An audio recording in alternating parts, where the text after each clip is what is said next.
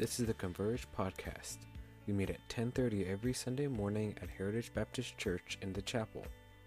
This is a group that is geared towards those who are young adults who want to follow Jesus and live the gospel life wherever the journey takes them.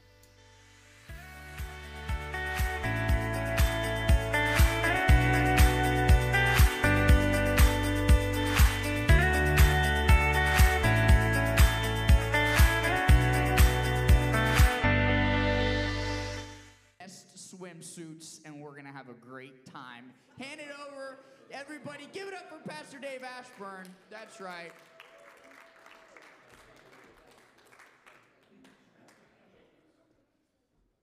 Good morning. I have trouble following that energy, but I'm here. Guys, I want to start this morning by actually giving you some time around your table to catch up with each other and to pray specifically for the people that you're sitting with. So I want you to take the time to actually hear from one another. Maybe let your guard down a little bit. Tell to people at your table things that are coming up this week. Maybe you're looking at a heavy semester. Maybe life just kind of hits you really hard this week, and there's something that we can pray with you about. Don't forget in that too, though, to celebrate also how God is working. So share the highs and the lows and join with each other to pray. So we'll take a good 10 minutes or so to just give you some time to connect with each other and pray together.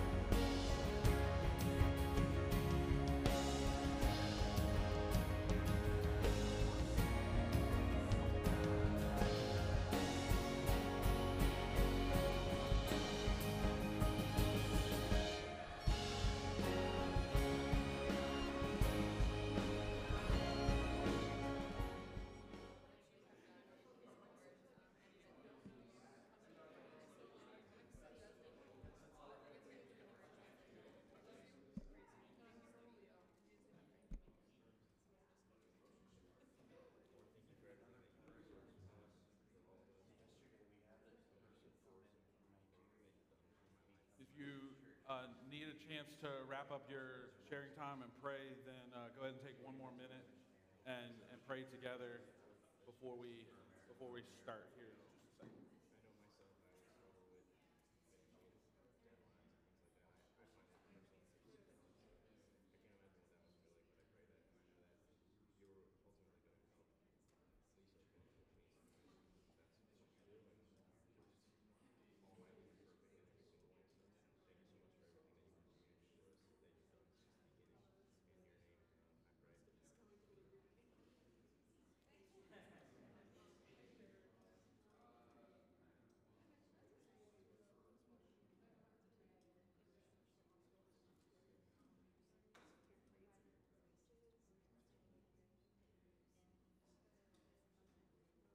Father, you are such a gracious and loving God. We are humbled by the privilege that you give us to even be in relationship with you. We think of the cost that came at with the sacrifice of your own Son on our behalf. And Father, we just come before you grateful and humble this morning. I pray that as we look into your word, that you would do those things in us that need to be done. So as Pastor Nathan even led us in prayer this morning, that where we need to be changed, would you do that gracious work? And where we need to be encouraged by who you are, Father, would you show us yourself? Where we need to be spurred on to do more, would you inflame our hearts to what you would have for us to be involved in. And Father, we are just ready to glorify you for the work that is done in this place, in our hearts, in our own lives today. So thank you for that, what you have already begun, and we pray that you would continue that work today as we spend time with you. We love you in Jesus' name. Amen. Guys, today is a milestone day that you have no idea about, so I'm going to tell you. And that is, today is going to be the last day of our Through the Bible series. Some of you might say, but we're not through the Bible. Quite astute you are. Okay. We're opting in anticipation of the fall being kind of a varied crowd from who has been with us up to this point, of diving into a new series that's cohesive for everybody who's here starting the new semester. So some of you may be leaving us in the next few weeks, and we don't want to think about that, so we won't. Some others will join us in the next few weeks, and we look forward to that happening as well. And so we, in just anticipation of that, we're going to start transitioning to what the fall is going to look like. And so next week, we have a guest coming to speak about a recent trip overseas. And so Chris and maybe his family too, I'm not sure, will be here. Chris, not that Chris. I'm very carefully not throwing out last names because of future endeavors, but one of our future global workers is going to be here to share next week. So that'll be a time to get updated on just what God is doing around the world, and also how you might even be able to be a part of it, either as you stay local or as you go. In August, we're going to actually shift to part of our new rhythms that we're going to do for the fall, which is we'll do a time of study, and this first week of August is going to be helping us to take a look at our identity in Christ, what the work that God has accomplished on our behalf in that first week of August. The second week of August, we're going to dive deep in discussion over that. So teaching in the first week and heavy discussion in the second week, that we'll be able to spend time around these tables to really invest in how do we live out what we were talking about last week and what we've even maybe thought through in the meantime. The third week of August, on the 20th, we're going to have a prayer-focused Sunday. That's something that we want to make sure is a part of at least a recurring time frame in Converge, and so we're gonna have that in August. I just invited Kyle, right, to take part of that day to update us on what he has just been doing, which is also traveling overseas, but then to also guide us through some prayer time in just God's heart for the nations and our role in His big plan. So we'll have that. That'll be a dedicated prayer Sunday with some guided prayer, some time around tables to interact with each other and pray for each other, but also even to pray through Scripture in worship is something that I want us to be able to do on those Sundays. So we'll have that in the third week of August. The fourth week of August is when we're kicking off our fall Converge semester, okay? And so that'll be a day where we anticipate people come in for the first time, so we'll be very informative about what Converge is, but also set the stage to start on September the 3rd with our first Sunday in a series that's going to take us in the fall through who I am in Christ, and in the spring, so what does that mean about how I live for Christ? So that's going to be our year, taking a trip through different aspects of my identity in Jesus and how that works out in everyday life. Walking through, not verse by verse necessarily, but chunk by chunk, idea by idea through the book of Ephesians, because Paul really lays it out in Ephesians in the first half about who you are in Jesus, and in the second half about how that filters out into relationships in the workplace and so on and so forth. So we're gonna dig into those ideas through the year, but kind of taking that pattern of where we're gonna dig deep into God's Word in the first week of the month. We're gonna discuss that at length in the second week. Really just to flesh it out. How do we respond to that? Where's our station in life right now, responding to what we've learned? And then we'll have 2 weeks in each month where we do some things that are adjacent to that. So a topical visit on something that's adjacent to that study that week. And then some opportunities for prayer, some guest speakers, some days that we're looking at calling small talk Sundays, where we have not so much table-sized groups, but like medium-sized groups where leaders and people who are here for the day can kind of ask questions back and forth as it relates to real-life aspects of that. You might remember last fall doing that on a Sunday where we just were asking the question, why did you choose Heritage and why did you stay?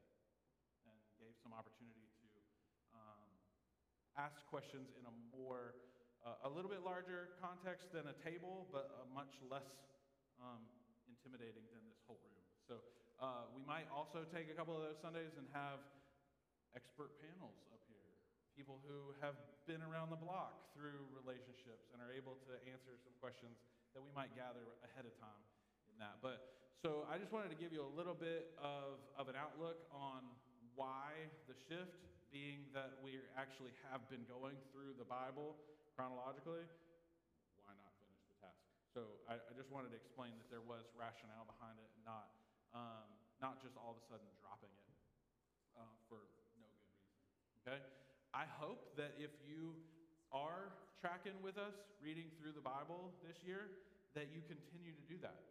That by the opportunities that are given to you in small group context or just person to person, where you can share with each other how God is revealing Himself through His Word to you, because He has grown in His revelation of Himself as we've gone from the very first days of creation to now the thick of the prophets. We have learned how God has progressively opened up the understanding that He has provided of Himself. And so it only continues to get more detailed as Jesus shows up on the scene. And so that's where we're going in the fall with the Bible reading plan. I invite you to continue in that.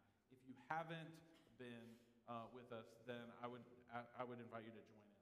And so if you want to be a part of that reading plan, you can find that on our website, or just ask me or how to get connected and that kind of thing. So for today, as we wrap up our walk through the Together Through the Bible series, we're going to end it in the prophets. And we're going to look at a little bit from Isaiah. So if you want to turn to Isaiah chapter 30, we're also going to reference a little bit from Hosea today. This has been a significant week of reading in the prophets. If you have been doing it, you've been through about half of Isaiah this week, and you've read a couple other spots as it pertains to the history of things in Kings and Chronicles, but you also read the entire story of Hosea, which most of you are at least familiar with some of the details there, and we're going to relate to that a little bit. So I want us to look at some significant things in how God speaks to Israel about where they stand before him in this time of walking away from the Lord, and then how God responds, because that's where I want us to settle into is what is God saying about himself as he addresses some of this stuff that Israel's walking through. As a result of that, okay, we're going to see how Israel is acted and kind of deviating from what God has set forth. We're going to talk about how God responds in those times, and I want us to end with, so what about us? Like how do we fit into all of this, and what does it mean for my life today as I see the character of God who is unchanging, and now I need to respond to the same God that Israel has been responding to, or not in some cases. And so what does that mean for us today, okay? So we're going to move pretty fast because I want to give you some time to discuss some things at the end too. Isaiah chapter 30, I want us to read the first 17 verses, and I want you to look for Israel's pride, and especially as it pertains to self-reliance. Okay? That's what I want you to be listening for. Stubborn children, declares the Lord, who carry out a plan, but not mine, who make an alliance, but not of my spirit, that they may add sin to sin, who set out to go down to Egypt without asking for my direction, to take refuge in the protection of Pharaoh and to seek shelter in the shadow of Egypt. Therefore shall the protection of Pharaoh turn to your shame, the shelter in the shadow of Egypt to your humiliation. For though his officials are at Zoan and his envoys reach Hanes, every one comes to shame. Through a people that cannot profit them, that brings neither help nor profit, but shame and disgrace. An oracle on the beasts of the Negev. Through a land of trouble and anguish, from where comes the lioness and the lion, the adder and the flying fiery serpent. Dwell on that for a minute, and your day becomes a little bit more fearful on what a flying fiery serpent might be like. They carry their riches on the backs of donkeys and their treasures on the humps of camels, to a people that cannot profit them. Egypt's help is worthless and empty. Therefore I have called her Rahab, who sits still. And now go, write before them on a tablet and inscribe it in a book, that it may be for the time to come as a witness forever.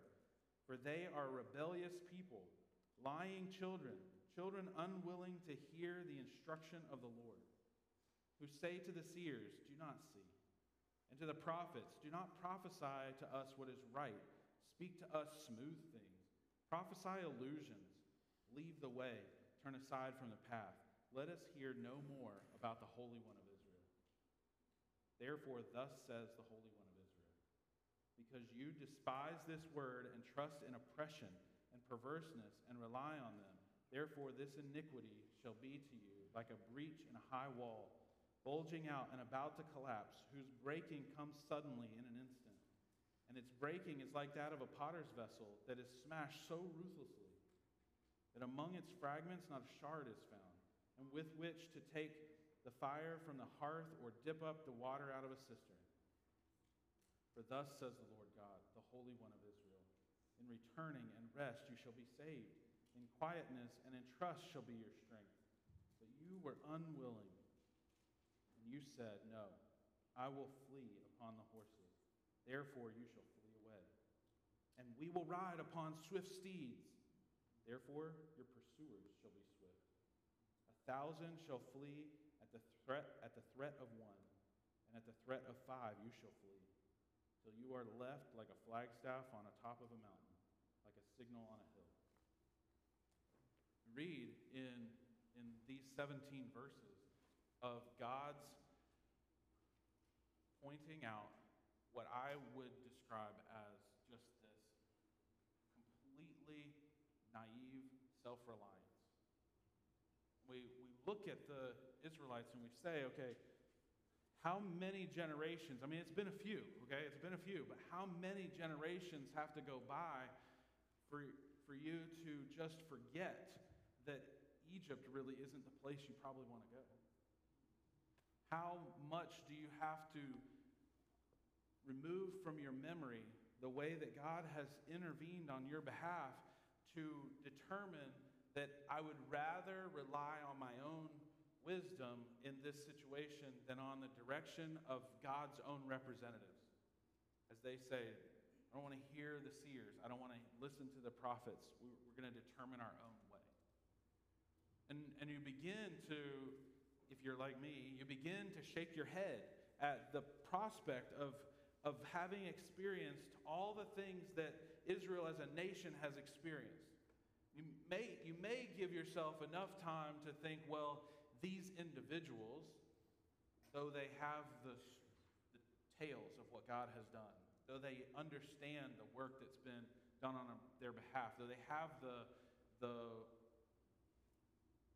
understanding of what God has even prescribed and how relating to Him should look, it's been lost over a few generations of people deviating away from what God has designed, and now you maybe you give just enough space for the individual to be making poor decisions, but you think this nation as a whole, like surely somebody would speak up, somebody would direct them back, and we begin to shake our head just a little bit, like wow, that just seems irrational.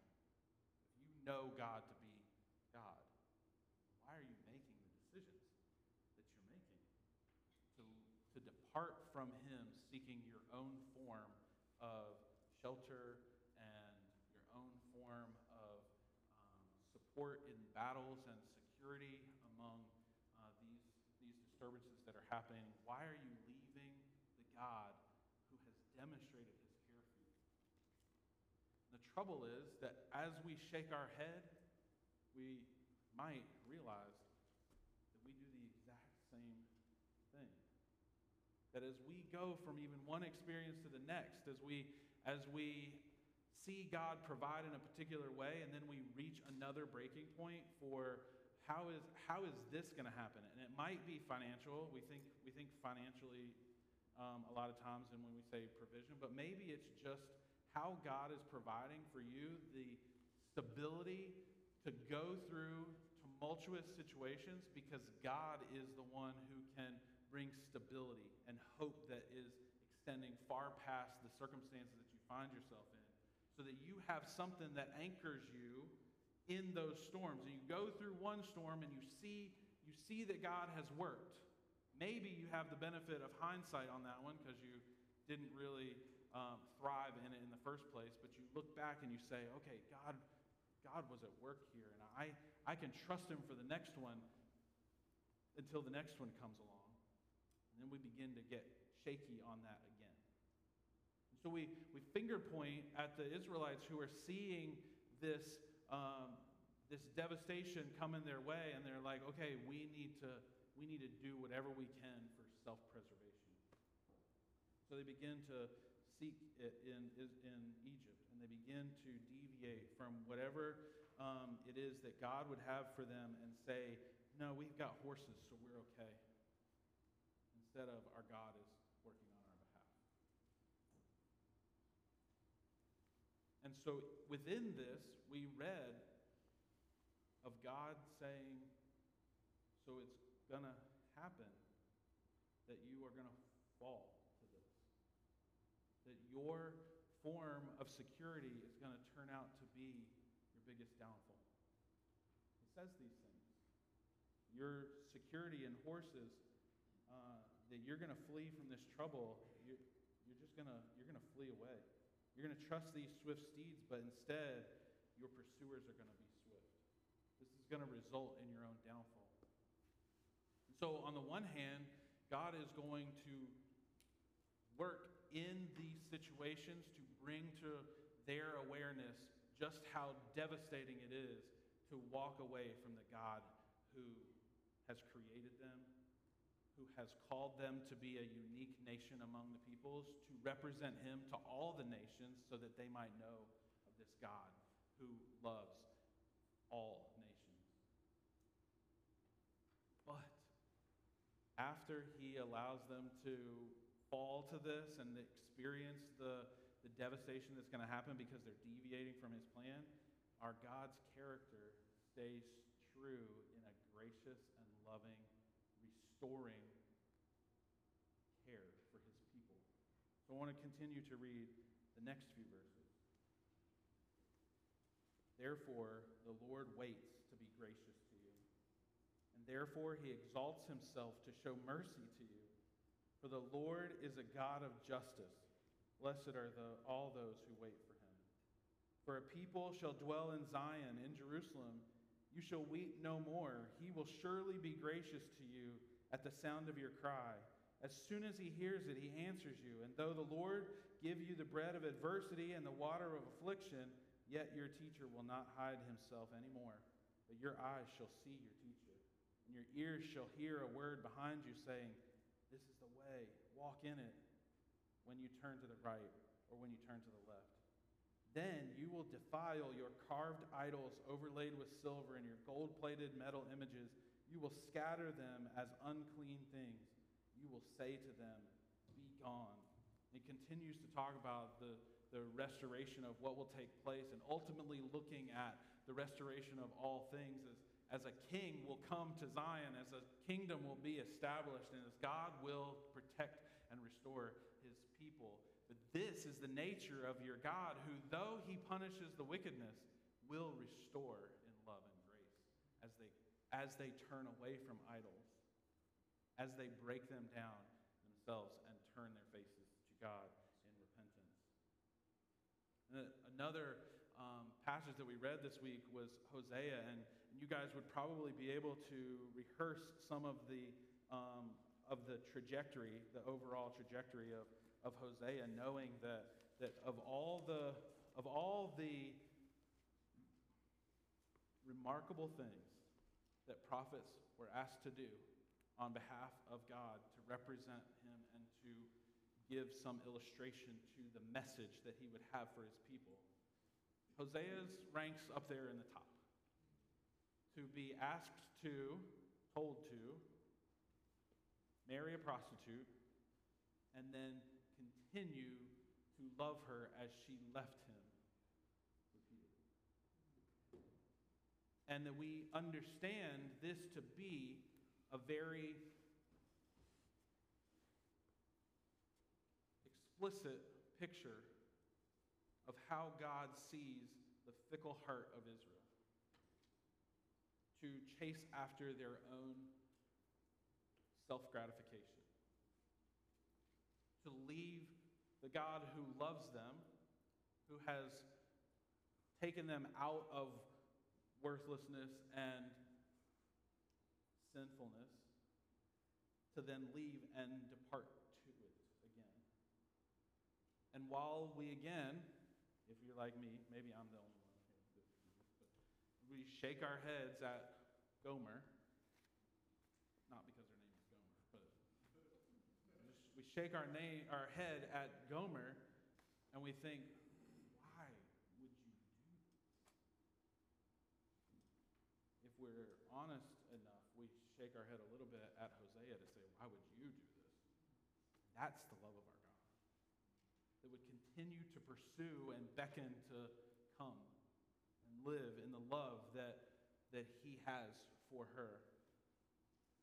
And so as we know that this is a picture of Israel's idolatry, continually chasing after, in again the explicit picture, whoring after other gods, God continues to say, come back. And we, like Gomer, like Israel, we continue to chase after self-gratification and all the idols that we produce in our own lives. And God says, turn away from it and return to me in love. I love you.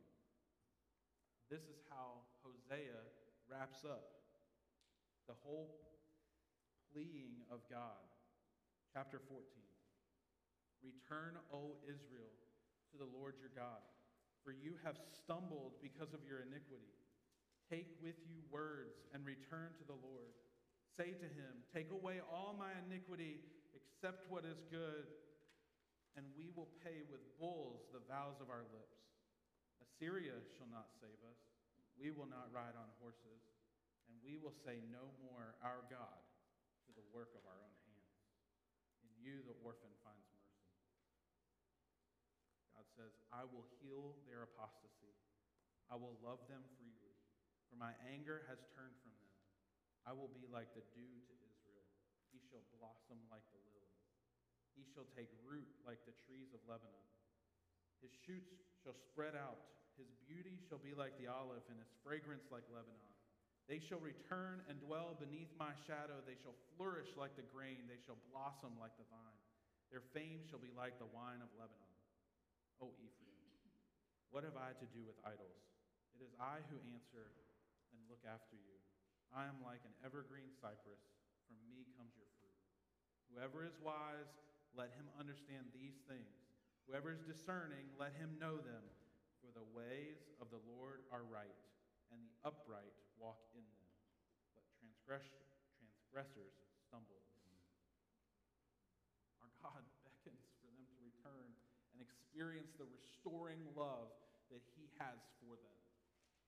And so as I was thinking how this kind of compares, okay, how just this whole picture of who God is in both this conversation with the people of Israel through Isaiah and then again through Hosea, I see a whole lot of pride, okay? We see pride in the self-reliance that we read about in Isaiah. We see pride in self-gratification in Hosea. And in both cases, God seeks to restore these people to himself. And so if they would act in humility, instead of chasing after their own thing, be it protection or gratification in these two cases, or maybe a whole separate aspect as you perceive it for your own life.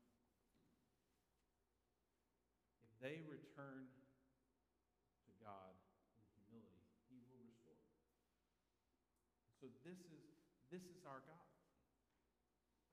who knows that we are proud just like the Israelites. And yet his character is the same, that as you lay down your pride and you respond to him in humility, he will work. So my question to you to start our time today is, as it pertains to your relationship with God, what is humility? Like, define the term, okay? I mean, I've defined the term before in other days here. Maybe you remember that, but maybe you at your table, let's just take 1 minute and see if we can get a consensus on the definition of what is humility as it pertains to our relationship with God. Can you guys take just a minute to discuss that? We don't have to put that slide up yet, Seth. Take just a minute. Let's see if we can get a definition.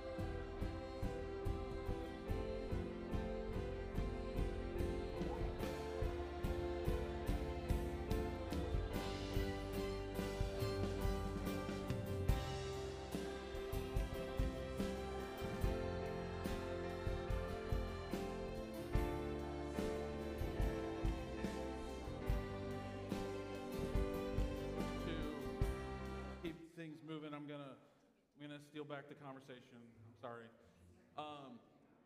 Perhaps you've come to a really great definition. I hope that it has maybe enlightened you just a little bit as to some of the terms we use, but then have a little bit of a difficulty in getting a definition wrapped around them. I want to share with you a quote from C.J. Mahaney, who has written a book on humility called Humility. Genius. Others have too. You can read multiple books on humility. His is really close to one that I have used. I'll summarize his in what I have said before. This is what C.J. Mahaney says. What is humility? Humility is honestly assessing ourselves in light of God's holiness and our sinfulness. That's the twin reality that all genuine humility is rooted in: God's holiness and our sinfulness. Without an honest awareness of both these realities, all self-evaluation will be skewed and will fail to either understand or practice true humility. So if you've been in this room long enough, you've probably heard me say something like, humility, real godly humility, is an honest understanding of who God is and who we are in light of it. Because sometimes humility gets twisted into self-deprecation. And that's not exactly where God wants us to live either. It's understanding who we are in Christ, so understanding that there is large amounts of grace and increasing amounts of relational benefits to being in the relationship with God. And so there is value insofar as the sacrifice that God has made on your behalf. But that in and of ourselves, you're nothing. So an honest self-evaluation based on your understanding of who God is. An honest awareness of who God is and who you are in light of it.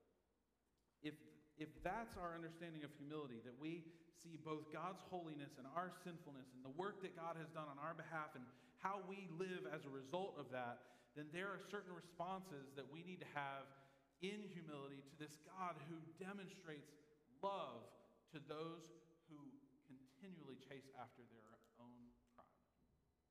So as we think about that, I've got a couple of questions to wrap up our time today. Seth, can we get those questions up? Oh, look at that. Nice trees in the background. We've already defined humility. You can work from the definition that you guys were working on, or you can shift to what we were discussing here just a second ago. Here's the question that I want you to talk about next. Okay, so in what area of your life are you prone to get this out of balance? Meaning my understanding of God's holiness and my sinfulness. Okay, so that you end up kind of living in a proud perception of life. Okay, in what area of your life are you prone to get this out of balance? Do you tend to get this out of balance in your own view of your superiority over others, your self-reliance within what God has for you right now, so on and so forth? What are you prone to get out of balance? What are your current rhythms of time with God? And the reason that question is pertinent to this discussion is you don't get a true understanding of God if you're not spending time with Him. So the more that we understand, the more that we spend time with God, the better we understand who He is and who we are in light of who He is. And so we get a better perception of our own humility and the better opportunity to live it out if we're spending time with God. And so I'm curious, what are your current rhythms of time with God? Are you spending the time with your God that would expose you to who you are and who He is? And then lastly, how does Godward humility, meaning this humility that we've talked about in light of your relationship with God, or in specifically in your relationship with God, how does that shape interpersonal humility? Because it should. You know, you might jump right to New Testament passages that say, think of others as more important than yourself. Okay, and that's fine. Not to give you the cheap way out, but think through what does living in a humble state before the Lord do to inform your relationships with others and how you can act in humility there. Okay, so this is the last thing we've got. It's 11:30 right now. There's not somebody coming in after us. So if you can stick around a little bit and discuss a few of these questions, then I think that would be great. In about 5 minutes, I'll come and just pray for us to wrap things up. And if you need to go at that point, you can feel free to step out anytime. But yeah, thanks for participating in the conversation. I hope the questions will help guide your next thoughts about humility.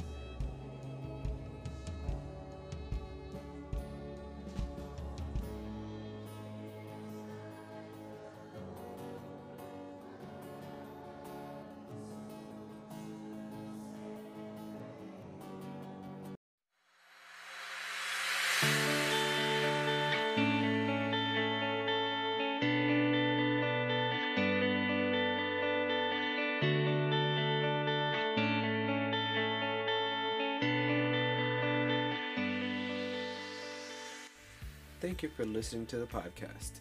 If you would like to get plugged into a small group, just text HB Converge to 81010 and you will get the text reminders for all the small groups.